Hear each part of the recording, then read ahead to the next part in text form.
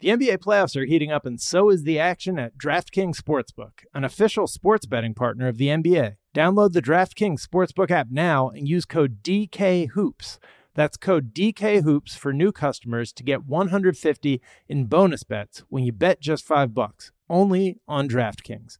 The crown is yours. Gambling problem? Call 1-800-GAMBLER. Or in West Virginia, visit www.1800gambler.net. In New York, call 877-8-HOPE-NY or text HOPE-NY 467-369. In Connecticut, help is available for problem gambling. Call 888-789-7777 or visit ccpg.org. Please play responsibly. On behalf of Boot Hill Casino and Resort in Kansas, 21 plus age varies by jurisdiction, void in Ontario. Bonus bets expire 168 hours after issuance. See dkng.com/bball for eligibility and deposit restrictions, terms, and responsible gaming resources. When you buy Kroger brand products, you feel like you're winning. That's because they offer proven quality at lower than low prices. In fact, we guarantee that you and your family will love how Kroger brand products taste, or you get your money back. So next time you're shopping for the family, look for delicious Kroger brand products, because they'll make you all feel like you're winning. Shop now, in-store, or online. Kroger, fresh for everyone.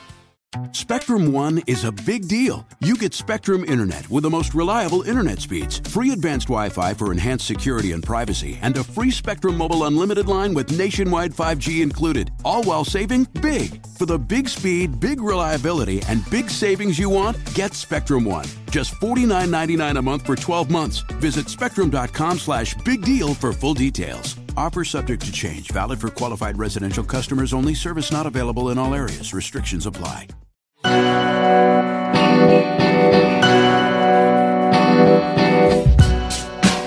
All right, everyone, welcome to this week's episode of Running the Break. I'm Alex Wong, as usual, here with my co-host, CJ Toledano. We had a wonderful interview with Robert Horry on last week's episode that everybody should check out. CJ, we've got another special guest today. I'm very excited about this guest. This guest is actually kind of responsible for me spending irresponsibly probably for the last 25 years. So I have some words to share with him. But yeah, Thomas O'Grady. Thomas, how are you doing, man? Hello, everyone. How are you guys doing today? Good. Tom, yeah, we're going to definitely dive into your story. But, I think for people that don't know, CJ and I always talk about on the show our favorite 90s jerseys, logos, and things of that nature. And this is the person, Tom O'Grady, who is, honestly responsible, like CJ mentioned, for us, spending all of our disposable income on jerseys and other things. Tom, man, so glad for you to join us. I'm so glad to be here. Alex, we've known each other now, 3 years? We've had a lot of great conversations over time. And CJ, it's nice to meet you via podcast. Every conversation we have, I think, gets more and more interesting. And as the world turns in the sports identity and design world, I think it gets more interesting than less interesting. It just seems like there's more uniforms out there than ever. There's more focus on it. Social media has made it such a big deal. In the mid-90s, a beat writer would report on a uniform design, and would have no idea about style or fashion or merchandising or marketing. And today it seems like everybody's an expert. So it's really changed, and it's got this really passionate following. So to be able to talk to two gentlemen who I think really are immersed in the culture is super exciting for me. Yeah, I mean, today of all days, too, when it was a big news story that the City Edition NBA uniforms were revealed. Like, could you imagine just and we'll get into your backstory, but back in the 90s, going on, reading NBA news, and at the top of the list is, oh, the new jerseys are being unveiled. What's your reaction seeing that, sort of unveiled today? It's just the attention that's become focused on uniform design that wasn't there 30 years ago. You just would design a uniform, make sure everything fit, made sure you got it to retail, made sure the players were happy with it. And the biggest goal was just to get it on the back of players in time for their first game. That was probably the most driving aspect of the entire industry. And it was in the early 90s, there was a perfect storm, CJ and Alex, of technology merging with a bigger focus on sports licensed products. The revenues were exploding at the time. So there was, the development of a home white colored road uniform and then the introduction of alternate uniforms. It became really a cash cow. And over time, Champion's replica business was the largest part of the NBA properties business. We sold more replica jerseys than anything else. Trading cards, you name it, replica jerseys were the monster category. And so I think over time, that fascination with uniform designs and how they relate to the players and the creativity of alternate uniforms and complete lines, like you mentioned, the City Edition, has brought a lot of focus on the design of uniforms. And I could never have seen that 30 years ago. When we designed a uniform, we're hoping that the fans didn't revolt. We hope that the owners are really happy with it, and we hope that David Stern would have me come back the next day at work. So that was pretty much the mandate. But we also had a lot of fun because we didn't have so much scrutiny over it. There was not the attention focused on it. So I don't know if you could probably even design a uniform like, let's say, the Raptors today and not get obliterated on social media. So we had the chance to let things launch, let fans digest it, let them have their yeses and nos, and the polarizing teams like the Pistons, there would be people that loved it and hated it.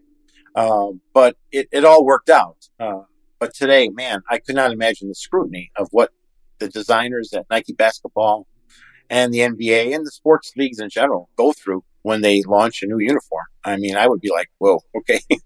Did we do all the sanity checks here?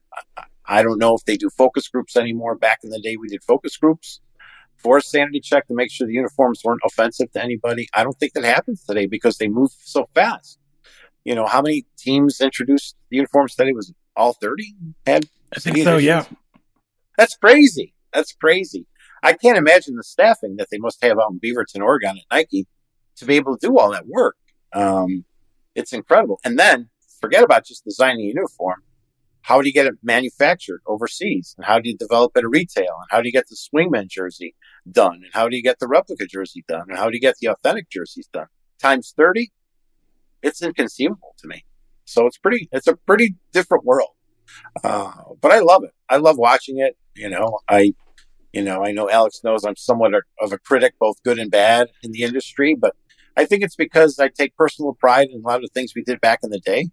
And we worked really hard to set a bar of design integrity, both on the uniforms, on the courts. As we got into NBA.com and the development of the website, there was a lot of pride and a lot of competition with our counterparts at the NFL and Major League Baseball and at the NHL. We always wanted to outdo each other. If I did something at NBA for the Raptors and Ann Osi at Major League Baseball came up with something like the Colorado Rockies, we'd be like, oh, wow, I really love what you did with that. And, she'd say, that was great what you did with the Grizzlies or whatever. So we had this friendly competition, which pushed us harder to do better work, and I still speak with her today. And we talk about, wow, what a different world it is. And yet we were combatants on the uniform design and allies off. We would talk about what designer are you using? What manufacturer did you use? What kind of pricing models did you have? So behind the scenes, we had these marionettes moving the industry forward fast because we had to. There were no sports designers walking into our door in 1990 because there were no such thing as a sports designer back then. So we had to find really good designers who were good people, hard workers who were willing to learn about sports. That's really how it worked back then. So it's fascinating how it's changed, but I never get tired of it. I follow the Chris Kramer site. I follow Alex's articles. Whatever's out there that I can digest. I love it, and I have a hard, strong opinion about it often. But I think that's because it's one of the areas of design that designers really get a big platform. Graphic designers don't get a very visible platform often. But man, you design a uniform for the Toronto Raptors, and that's going to launch in front of millions and millions of people around the globe. That's a big visible assignment, And so when you get the chance to do just one team, it's a big deal. But when you do it for 13 years, you have a lot on the line. Your reputation is on the line, and it's really a great platform for a designer to make their way. Everybody knows in sports today, I think most do, who Alexander Julian is. And they probably never wore his his teal polo shirts back in the 80s, but they know the Charlotte Hornets teal, designed by fashion designer Alexander Julian. So there's a great example of a person who had a clothing business who designed this cool uniform for Charlotte and continues to be known today for that and for the North Carolina uniforms and the Argyle. So, yeah, so it's an amazing business, and I can't believe how much it continues to grow and expand, and the attention that's on it. So, very cool. Very cool to be at the beginning of it. Yeah. Yeah, no, it's incredible, man. And, you know, there's so much about the 90s logo landscape that you know, we want to dive in with you. So let's take this quick break, and when we come back, let's talk about NBA logos in the 90s and get some behind-the-scenes stories from Tom O'Grady. The NBA playoffs are heating up, and so is the action at DraftKings Sportsbook, an official sports betting partner of the NBA. With same-game parlays, live betting, odds boosts, and so much more, don't miss out as the NBA postseason winds down. And if you're new to DraftKings, you got to check this out. New customers bet $5 to get $150 in bonus bets instantly. Download the DraftKings Sportsbook app now and use code DKHOOPS. That's code DKHOOPS for new customers to get $150 in bonus bets when you bet just $5. Only on DraftKings. The crown is yours. Gambling problem? Call 1-800-GAMBLER. Or in West Virginia, visit www.1800gambler.net. In New York, call 877-8-HOPE-NY or text HOPE-NY 467-369. In Connecticut, help is available for problem gambling. Call 888-789-7777 or visit ccpg.org. Please play responsibly. On behalf of Boot Hill Casino and Resort in Kansas, 21 plus age varies by jurisdiction, void in Ontario. Bonus bets expire 168 hours after issuance. See dkng.com/bball for eligibility and deposit restrictions, terms, and responsible gaming resources. Spring is a time of renewal, so why not refresh your home with a little help from Blinds.com? Blinds.com invented a better way to shop for custom window treatments. There's no pushy salespeople in your home or inflated showroom prices. Free samples, free shipping, and our 100% satisfaction guarantee can put the spring back into your step and into your home, too. Shop Blinds.com now and save up to 45%. Up to 45% off at Blinds.com. Rules and restrictions may apply.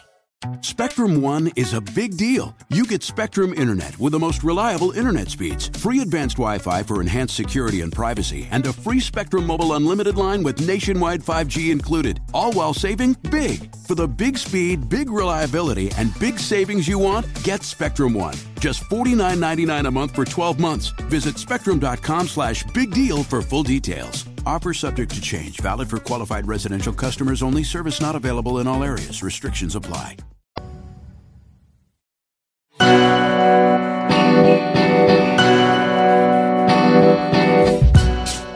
All right, we're back and running a break. We're joined by Thomas O'Grady. Thomas, can you remind us what your exact role, and it won't even sum up exactly what you did in the 90s, but what was your official title when joining the NBA back in the 90s?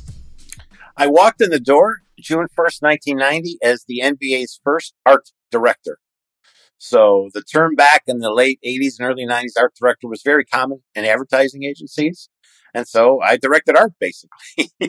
I wasn't just designing. I was also managing a lot of the projects. One of the first things I worked on at the NBA was actually the introduction of the Skybox trading cards. If you remember those back in the day. Oh, yeah. With the wild graphics. We signed a couple big deals with Upper Deck Basketball, with Fleer Basketball, and they needed somebody who knew how to do printing. And so when I came on board, I wasn't really starting to work on identity work yet. They were having people throw money at them to produce trading cards. So, this is I think that at the end of 1991, I think they had a net profit on trading cards alone of about $35 million for 4 licenses: Fleer, Hoops, Skybox, and Upper Deck. And so David Stern said, listen, I want you to build this in-house creative division, but we got to just chase this for a while. We don't know how long this is going to last. So I need your help to pull us together, I need help with the art direction. I need help with how we're going to manufacture these. We work with a company called Impel Marketing, who actually back in the time made cigarettes. And so the cigarette business was starting to slide away. So they were looking to get into different businesses. And so they started producing trading cards. And I think they did the NBA Hoops cards and helped with Fleer produce the cards. So that was my indoctrination into the NBA. I didn't walk in as this hired gun to be a logo and uniform designer by any means. My first assignment for a logo design actually came through the New York Knicks, a talented marketing person named Pam Harris, and I had met in late 1990 just because she knew I'd started the NBA, and she said, the Knicks are looking to update their identity. And so that was actually the first project I took on as a designer of uniforms and logos. And I reached out to a mega talented type designer named Michael Durrett, who was internationally known for his magazine covers and all this, specifically typography guy. New York guy, loved the Knicks. And so he helped me design the Knicks logo, which was that looking up at with the triangle behind it. Yep. It was kind of meant to be kind of a superhero look. One of the great things about that logo that never came into fruition was originally we had the Empire State Building on the top of it with NY kind of caressing it over the top. And somehow it got to Time Warner that we planned on doing this. So they wanted to take a royalty on every sale of the Knicks logo because the Empire State Building, which they owned, was in the logo. So that would have been probably one of those things where I think maybe if we'd have known the amount of money that was generated as time went on, we might have considered it. But we had to lop off the top of the Empire State Building there, and we couldn't use that. So that was the. Go ahead. Sorry, did that show up later in the when the All-Star game was in New York? A hybrid of it did show up. Yeah, but we had the skyline and we had the Madison Square Garden at the front of it, that kind of familiar hockey puck shape. Gotcha. But I always thought that, man, if that would have stuck around, it was beautiful because the idea for the lettering was that you're looking up at the building, so you're plopped on, 34th and 7th, and you're looking up, and there's the Empire State Building next to the Madison Square Garden. It was really a beautiful logo. And then Michael helped me design the NYK secondary logo, which was a subway token. So you guys are probably too young to remember putting subway tokens in to get onto a subway train, but but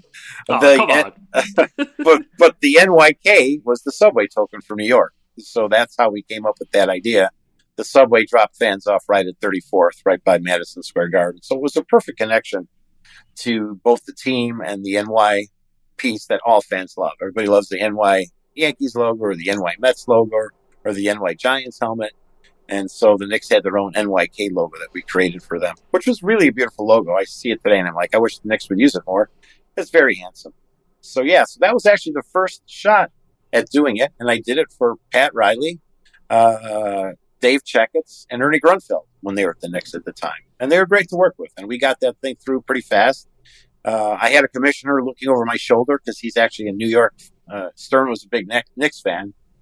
So he said, don't screw this one up, as he did with all of them. And we got through it and added a little black and a little silver, which is very popular at the time to do.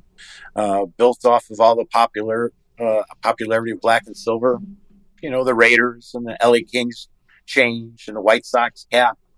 So that was all happening at the same time in the fashion category of sports apparel. So it worked out really well. It fit, I think, a black uniform and a silver uniform in New York with the royal and orange. And I think it was a perfect marriage. I think it really updated it nicely. No, that story is awesome. Do you have, before we even go on, because I have so many other ones, we wanted to ask you about, what were your favorite, just logos growing up for sports? Well, I'm from Chicago, so I'm spoiled. I think we have really some of the best sports logos in all professional sports back here in Chicago. And I grew up a Blackhawk fan, so I was, as a little kid, Chicago's a cold city, so we played a lot of outdoor hockey. When I was a kid, my idols were Bobby Hull, Stan Mikita at the time. And so when I would be lucky enough to be able to go to a Blackhawks game at the old Chicago Stadium, seeing that beautiful red uniform with the Indian head crest and those gorgeous secondary logos with that beautiful striping, was always something I would just try to draw as a kid. I was always just like, I got to try to draw this on a note card or whatever. And I even think today, if you're talking about the Ferrari of sports uniforms, the Blackhawk uniform, that red one is almost like It's, to me, it's like the Ferrari uniform. It's just so classic, so elegant, black and red with just a touch of other colors.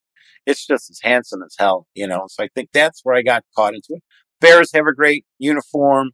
The White Sox changed their uniform at the time in 1990. So and even the White Sox, when I was a kid, I followed them in the 70s. And Dick Allen, who had this powder blue White Sox uniform with the red, which is one of the most stunning baseball uniforms I've ever seen, with the White Sox sanitary hose with the sock there. It's gorgeous. Beautiful. And the Cubs are classic. Cubs are the classic. They had, that powder blue, baby blue uniform for a while. And finally the Bulls. I mean, is there maybe a more classic, better uniform in basketball than maybe the Bulls, red uniform and the white one? I mean, those are just, they've never really changed them, really. They've always had the diamond pattern in the pants. And so that's where I really got my passion for following it. And then I like some of the wackier stuff. I think I've always had this in my blood. I love the Astros Tequila Sunrise uniform as a kid. We had a softball team back here in Chicago, and so we were able to get Sandknit to make those uniforms for us. So we had, like, when I was a kid playing softball, we had the Astros uniform, but instead of Astros, it said Hustlers, because that was the name of our team. And it was really cool. We'd show up to these games, and some of these older guys would be like, "You guys look like clowns," We were really good, so then we'd go ahead and we'd kind of beat their ass, after they trash talk us, but it was fun. And, so that's where I think I really got my indoctrination into sports uniforms. I think Chicago's always had some beautiful designs. And, it was, for me as a kid, it was 24/7 sports, I was, I was a good kid, decent student. I never got into trouble because I was too busy playing sports. It was baseball in spring, summer, football, fall, basketball, winter, and hockey winter. So there was never any break. My poor parents paying for all this equipment and all this stuff. But that was always, and I come from a family that loves sports and had season tickets to the Blackhawk games and whatnot. So it's always something that's caught my eye. And, I never thought that I'd get to do it for a living. That's something you don't dream when you're a kid, because you don't even know that people work like that. But that's kind of what I really kind of grew up with, is the uniforms of the Chicago teams, and I still think they're great today. I don't think there's a bad one in the bunch. Yeah, so. I mean, so I completely agree, and I'm kind of fascinated with. I think Chicago, just with every sport, like you said, is their uniforms are so classic. So why mess with it? And I think, like, other NBA teams like the Lakers and the Celtics, they really don't stray too far away from that original classic design. Now, the Bulls were obviously the biggest team in sports in the 90s. And with your wild designs of some of the other teams, when the Bulls were sort of on your plate, were you on the side of, like, we got to leave it alone, or we just got to, like, keep doing what works? Or were there some thoughts in your head of, like, hey, if we wanted to take a step or a swing, this is what I would want to do? Where did you sort of land in the approach of design, or like tweaks that they could have done in the 90s? CJ, there was never a chance to take a swing. Okay. We were never even invited to the ballpark. So if you look at the Chicago Bulls logo, it's basically the same logo from 1966, 67. It's also a funny side point. It's the only logo in professional sports that has blood in it. If you look carefully at the Bulls logo, the two horns have blood. You can never do that today. You would not be able to have a logo with blood on it, I don't think, because of the political sensitivity of that. But that logo never changed. We designed a secondary logo, a B with the same horns, the B from their lettering, and put it on the horn for New Era. New Era wanted a faux secondary logo collection for caps, and I can send that along to you guys later. But Steve Shanwald was our marketing guy at the time. We'd sit at these marketing meetings. He knew me because I was from Chicago. We had a close relationship, but he's like, Tom, don't even bother. Jerry doesn't want to touch a thing. Reinsdorf is completely happy with what he has. If you watch a game today, there's 5 Bulls logos on the court. They have the one at center court, and they have the ones in the transition areas. That is sanctimonious. And when they started winning championships, that kind of closed the door on doing anything different. We did, however, get to work with them on the black alternate uniform with the red pinstripes. So if you remember that one around maybe 93, 94, that was a lot of fun. And we called it the Capone design because it looked like what they call a zoot suit. It looked like a pinstripe red, a black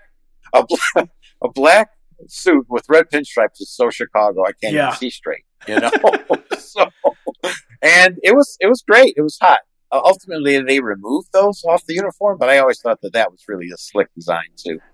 I really loved it, and they sold the hell out of that. Of course, it doesn't hurt to have Pippen, Jordan, and later on Rodman wearing the thing, but it was really a popular design and made all the sense in the world. The Blackhawks had the same thing. They had a black jersey that was the exact flip of the red jersey for quite a while, and they sold the hell out of that thing too, from what I understand. So sometimes the answers are pretty easy when it comes to designing a uniform because they're right in front of you. You don't have to, get into Illustrator, hit a couple buttons, and there's your new uniform design.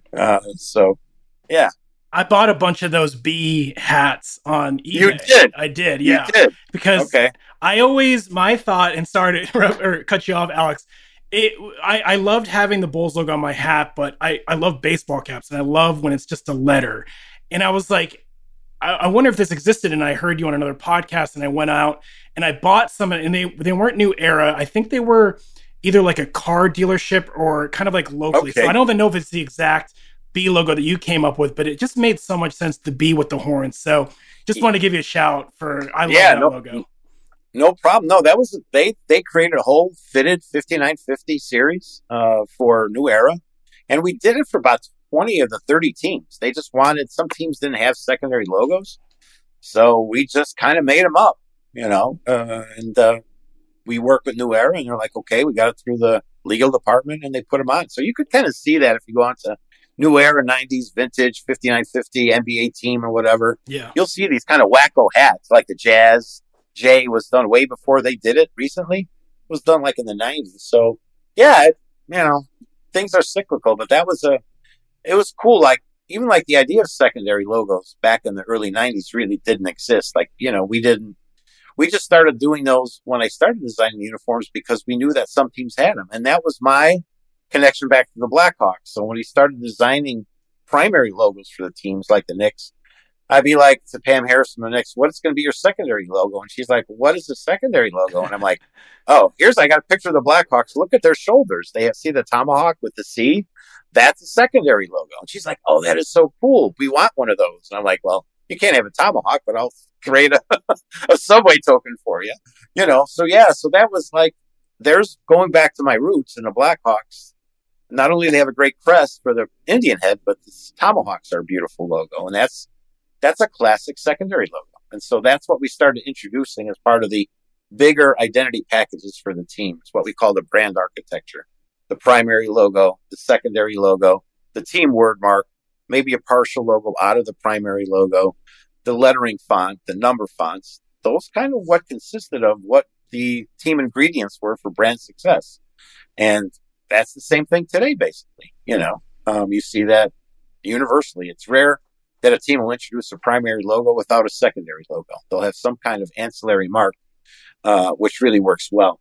In basketball, our logos tended to be busier, so they don't make the greatest cap marks, And so when you can get a secondary logo design like a letter for like a baseball cap, it makes more sense. We didn't think like that back in the 90s. We really weren't worrying about selling a lot of caps necessarily.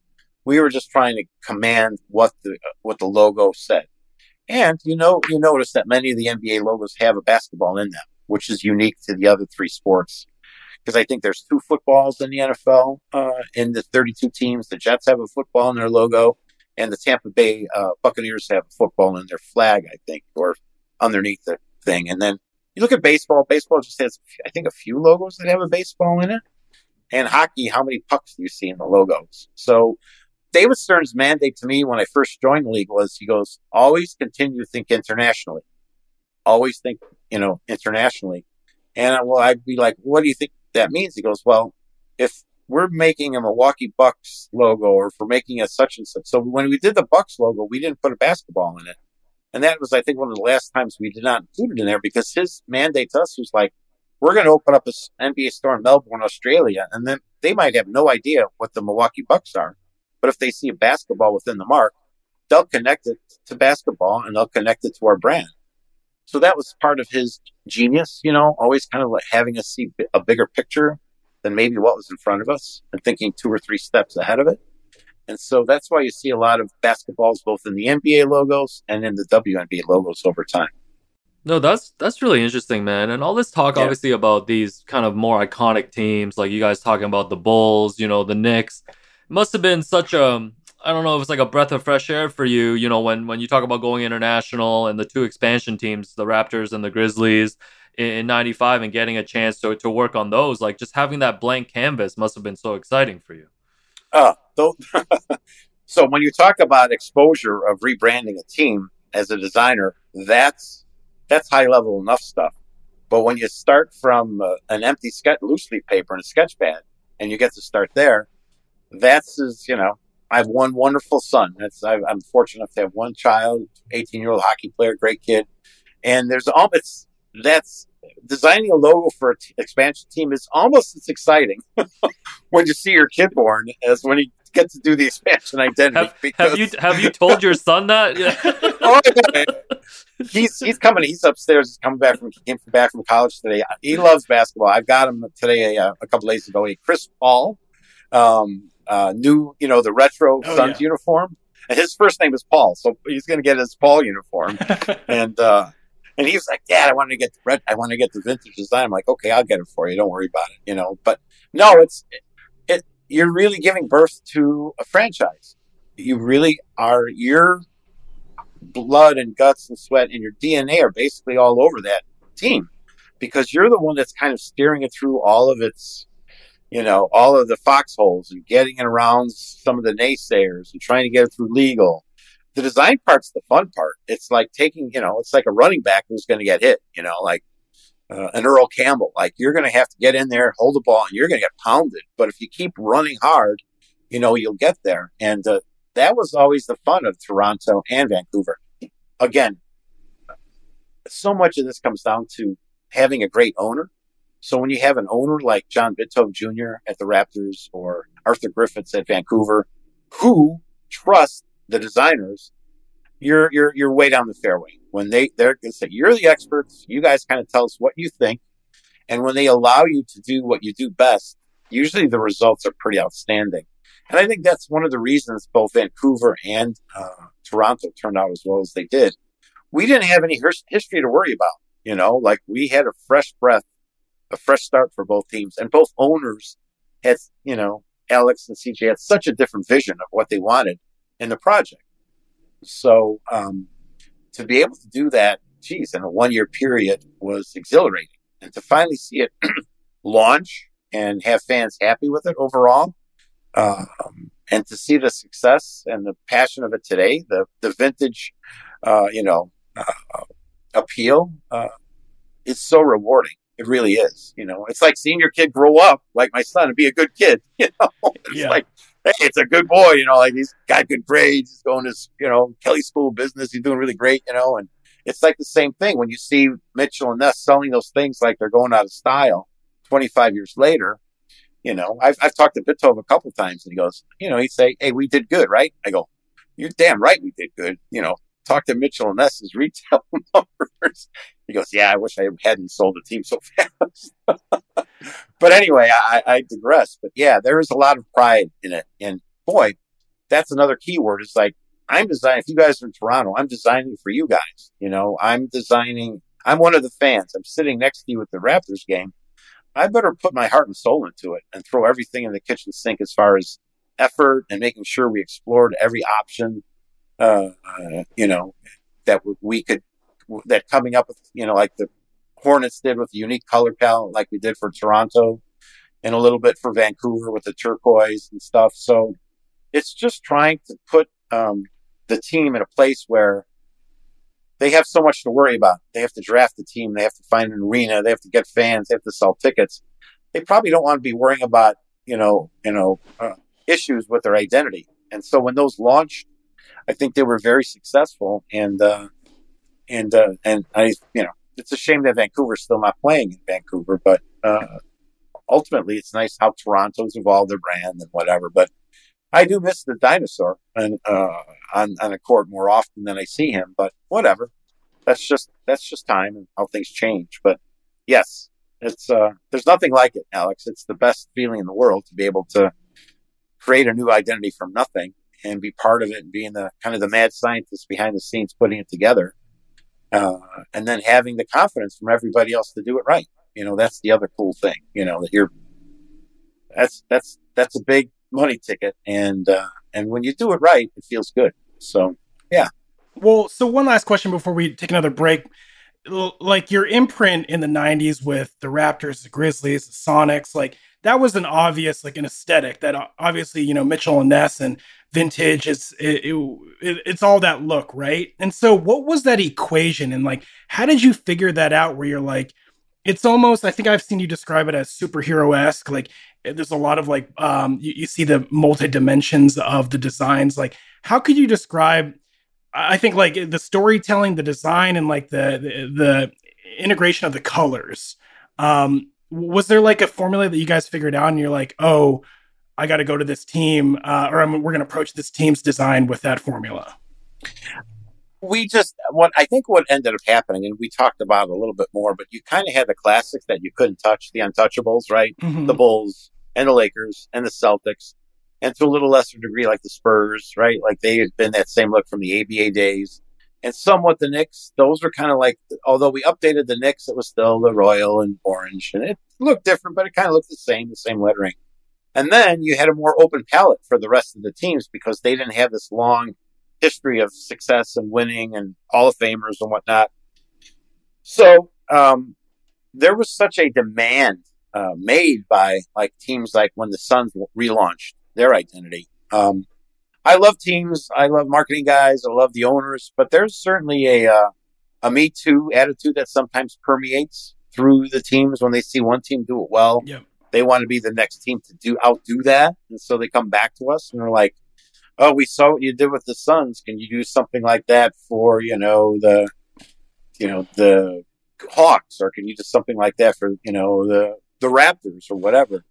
And it becomes almost like contagious. It becomes, everybody's kind of chasing the same, a little bit over the top design. And that's okay because a team like the Raptors or the Grizzlies have no history to, mess with.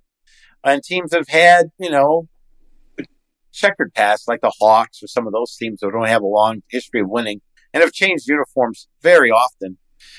This was a chance that they want to kind of be another one of those teams with the sublimated cool uniforms, and sometimes I think the marketing guys too enjoyed it because it shows that they can kind of stretch their marketing muscles. So instead of doing an arced one color type on a uniform with one color numbers and, they could be the Pistons, so you saw a team that wanted to just go off the grid and come up with something very different than the red and blue, bad boys look. That's what they asked for. And that's what we worked on together. And that's what they got. So I wasn't really the driver of any of these things where I'm like, you have to do this. You got to change it because you guys look old fashioned or you're going to fall behind. It's teams seeing what other teams are doing with those kind of more provocative identities and saying, we'd like one of those ourselves, And so that's really how the momentum of the 90s happened. Once we knocked down the Knicks, and then we kind of knocked down the Bucks, and then we knocked down the Suns, and then we did the Sacramento Kings, and then the Minnesota Timberwolves, like the kitsch design kept becoming more and more popular. And the Sonics are a team, like if you look at their identity, if you look at that Kelly Green and Freddie Brown era Jack Sikma, right? The 70s design that they won the championship with, it looks like they missed 2 generations of changes, right?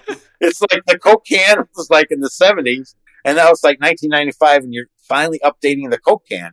That design is so high schooly, that it's like they missed an update or two, So when it was finally time for them to say, hey, we want to make a change, it looked so revolutionary because there wasn't any steps in between. We didn't kind of slowly take off that banding, and we just didn't slowly take off that kind of Helvetica curved lettering.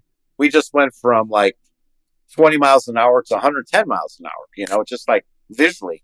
And so that's why sometimes I think fans would revolt because it'd been so long for so many years where teams didn't update their identity or make a moving change like a Coca-Cola can. that when we finally came out with something that fit in the mid 90s, it was like shocking. And you could see, people like, what is this? Or like, oh my God, the Rockets, God forbid, So you looked at that 70s, that's like Rudy Tomjanovich design, right? From the 70s, and all of a sudden haven't changed. And it's all of a sudden blast off. Here comes the Rockets, 1995 or 96 unfortunately, after winning 2 championships, which was its own story. But yeah, so sublimation was allowing us to do it. Technology was giving us the chance to do things that were very different. And hey, it was happening in the NHL, right? Like we're seeing a lot of cool, wacky things in the 90s with the NHL. Baseball to a lesser degree, but the NFL was doing a couple things that they tried to do with the Jaguars and a couple other teams. So yeah, everybody was trying to be the next cool thing, and some teams went in both feet, and that's kind of how it happened. It wasn't like we were just trying to shock the world. We were just knocking them down one at a time. Yeah, no, that's so interesting, man. We still got a couple more things to ask you, Tom. So let's take this break, and then when we come back, more with Tom O'Grady. The NBA playoffs are heating up, and so is the action at DraftKings Sportsbook, an official sports betting partner of the NBA. With same-game parlays, live betting, odds boosts, and so much more, don't miss out as the NBA postseason winds down. And if you're new to DraftKings, you got to check this out. New customers bet $5 to get $150 in bonus bets instantly. Download the DraftKings Sportsbook app now and use code DKHOOPS. That's code DKHOOPS for new customers to get $150 in bonus bets when you bet just $5. Only on DraftKings. The crown is yours. Gambling problem? Call 1-800-GAMBLER. Or in West Virginia, visit www.1800gambler.net. In New York, call 877-8-HOPE-NY or text HOPE-NY 467-369. In Connecticut, help is available for problem gambling. Call 888-789-7777 or visit ccpg.org. Please play responsibly. On behalf of Boot Hill Casino and Resort in Kansas, 21 plus age varies by jurisdiction, void in Ontario. Bonus bets expire 168 hours after issuance. See dkng.com/bball for eligibility and deposit restrictions, terms, and responsible gaming resources. Spring is a time of renewal, so why not refresh your home with a little help from Blinds.com? Blinds.com invented a better way to shop for custom window treatments. There's no pushy salespeople in your home or inflated showroom prices. Free samples, free shipping, and our 100% satisfaction guarantee can put the spring back into your step and into your home, too. Shop Blinds.com now and save up to 45%. Up to 45% off at Blinds.com. Rules and restrictions may apply.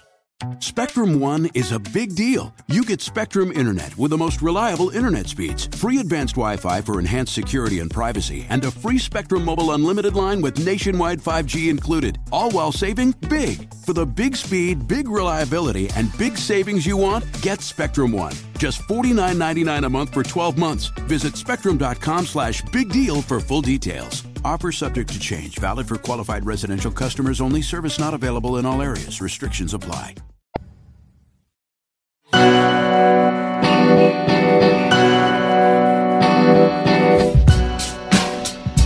And we're back here with Tom O'Grady. Tom, now I mentioned earlier today they announced the new City Edition jerseys, and it must be tough. I mean, let's be honest, it must be tough seeing sort of, seeing a new designs and just it's a new era, right? So what are some of the things that are exciting you about what you're seeing Nike basketball and the NBA and the teams doing with these new jerseys today? I think what's happening with Nike and the NBA is that I think when you get into an agreement with a partner, they have certain financial goals and mandates that they have to meet. So to say we're going to stay with the same Boston Celtics uniform that we've had for 25 years probably makes it pretty difficult to drive a lot more revenue, and you're just changing numbers off the green uniform or whatever. So I think a lot of this is trying to create, extensions for retail opportunities, right? So does a team need to change and add a new uniform every season to be competitive or whatever? Absolutely not. It's a chance to, I would think, stretch their kind of creative wings a little bit and see what they can put out there that fans are going to react to. And you've had some huge wins. You've had huge wins like the Miami Vice look, right? So that's slowly become one of the most popular uniforms maybe in the last 50 years in the NBA, right? And there are a few others like the Valley design that the Suns did, right? Like you see some that stand out. And to me, like just to be kind of a snob, it's one of those things where I'd say, oh, I would have designed something like that, back in the 90s. It would have probably fit in there somewhere because of the brightness of the colors, the energy put into the design, the fact that it looks great on the court. It kind of checks all the boxes.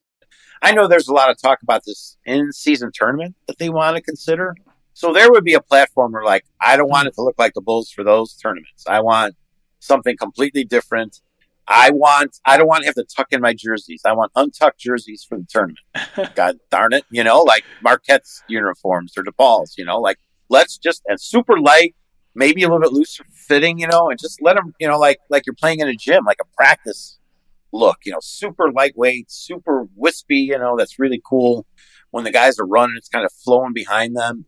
Everything has gotten so form fitted today too, like it's like, oh, they look so tight in there. I see some of these highlights of the 90s and I have to laugh because these shorts are too long and the jerseys are too loose, but there's a certain kind of like badassness to it, that just like, they were just hitting there. They're just, and the urban market just copied it right out the window. It's just like everybody with extra long shorts, it looks kind of tacky today, but man, when we were doing it back then, that was what it was all about, So I think that one of the things, I know we're getting near our time here, but I think that the NBA should look to soccer, especially Euro soccer, and what's done with some of the patterns on their uniforms these days, which if you really focus on it, like Umbro for the World Cup and Adidas for the World Cup, killer designs, killer patterns within the designs. And the NBA doesn't really do much with patterns within the jersey fronts.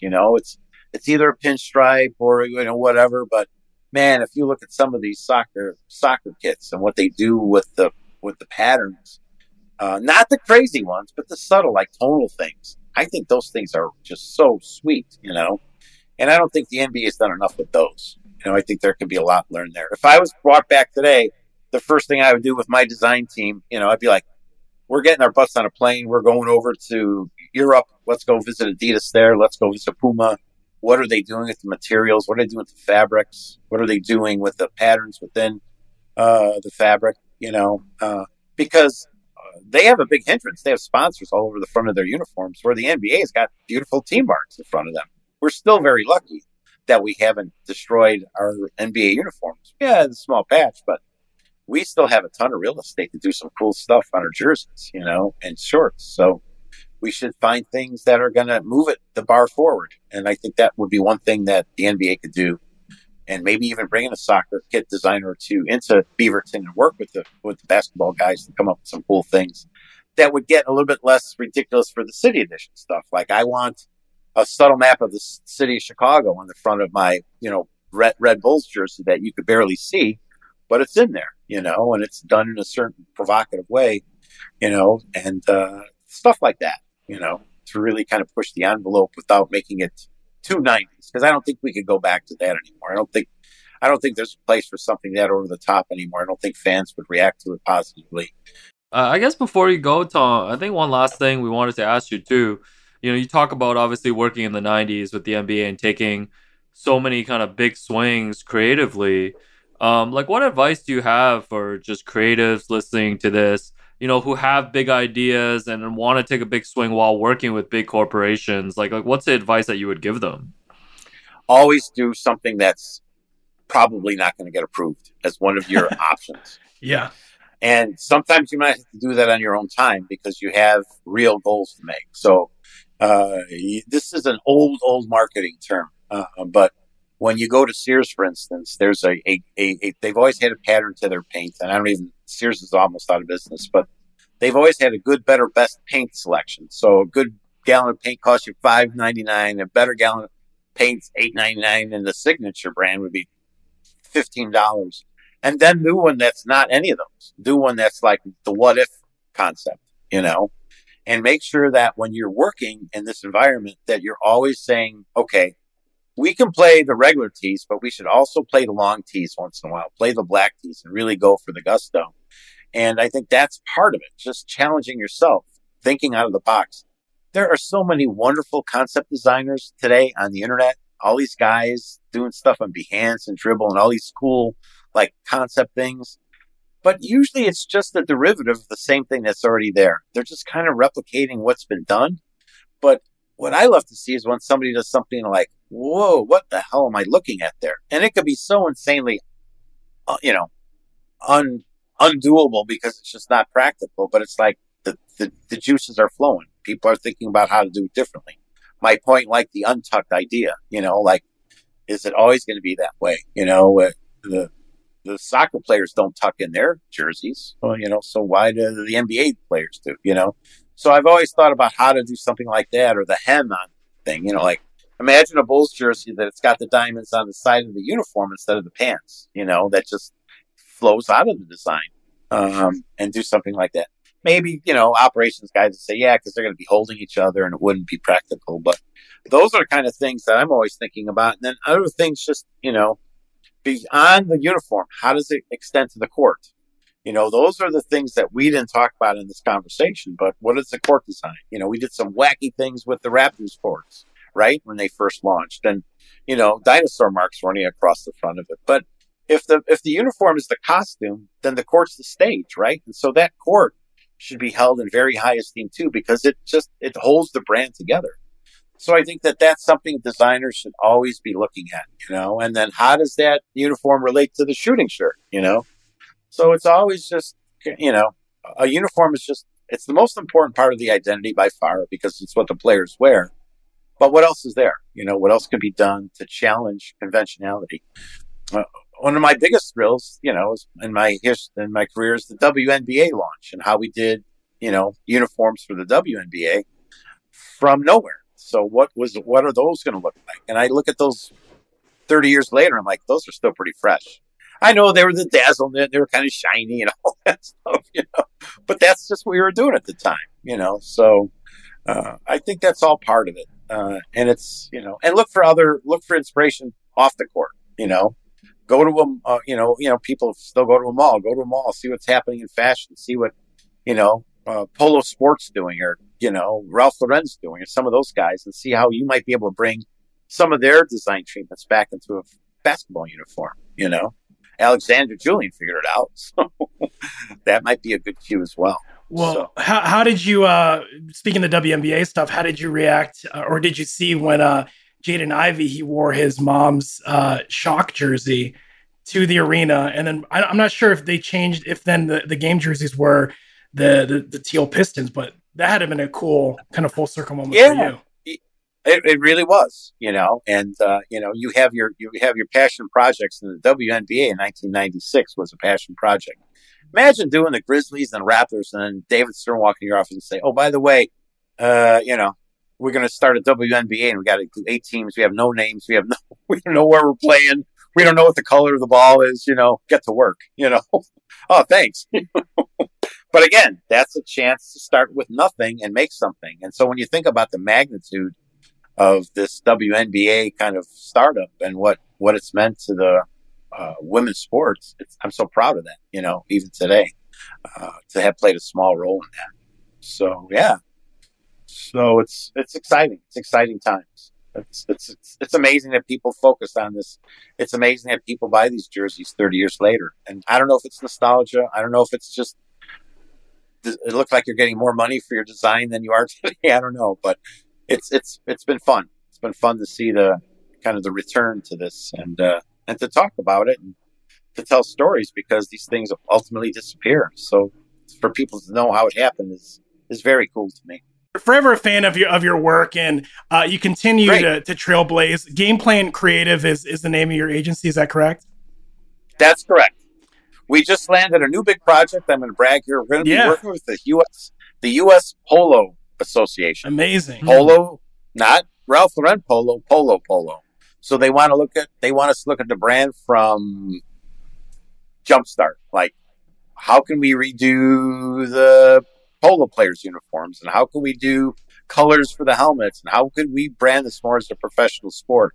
So we were just down in Wellington, Florida, working on it, and it's going to be one of the coolest projects I think I'm ever going to work on, because a lot like a startup. There's no roadmap, you know. So we're super excited about it, and it's a little different than what we normally would do. So that's my little plug for. You know, go watch a polo match. You'd be shocked at how cool it is. It really is cool. So. I'll watch their All-Star game whenever that happens. We'll have the horses all painted different colors. Yeah. Okay. But thanks for joining Running the Break. Yeah, that was Tom Grady. I've been CJ Toledano. Alex Wong. Subscribe, rate, review. Shout out to our producers, Grace, Peter, and Kurt. Thank you so much. We'll see you guys next time. It is Ryan here, and I have a question for you. What do you do when you win? Like, are you a fist pumper, a woohooer, a hand clapper, a high fiver? I kind of like the high five, but if you want to hone in on those winning moves, check out Chumba Casino. At ChumbaCasino.com, choose from hundreds of social casino-style games for your chance to redeem serious cash prizes. There are new game releases weekly, plus free daily bonuses, so don't wait. Start having the most fun ever at ChumbaCasino.com. No purchase necessary. VGW. Void where prohibited by law. See terms and conditions. 18+. Managing your diabetes just got easier. The powerful new Dexcom G7 lets you see your glucose numbers on your compatible watch and phone without finger sticks. And because Dexcom G7 is the most accurate CGM system, you can be confident in your food, exercise, and medication decisions. And all those decisions can lead to big results like more time in range and lower A1C. Get started at Dexcom.com. Dexcom data on file 2023. If your glucose alerts and readings from the G7 do not match symptoms or expectations, use a blood glucose meter to make diabetes treatment decisions. For a list of compatible devices, visit Dexcom.com/compatibility. Viking, committed to exploring the world in comfort. Journey through the heart of Europe on an elegant Viking longship with thoughtful service, cultural enrichment, and all-inclusive fares. Discover more at Viking.com.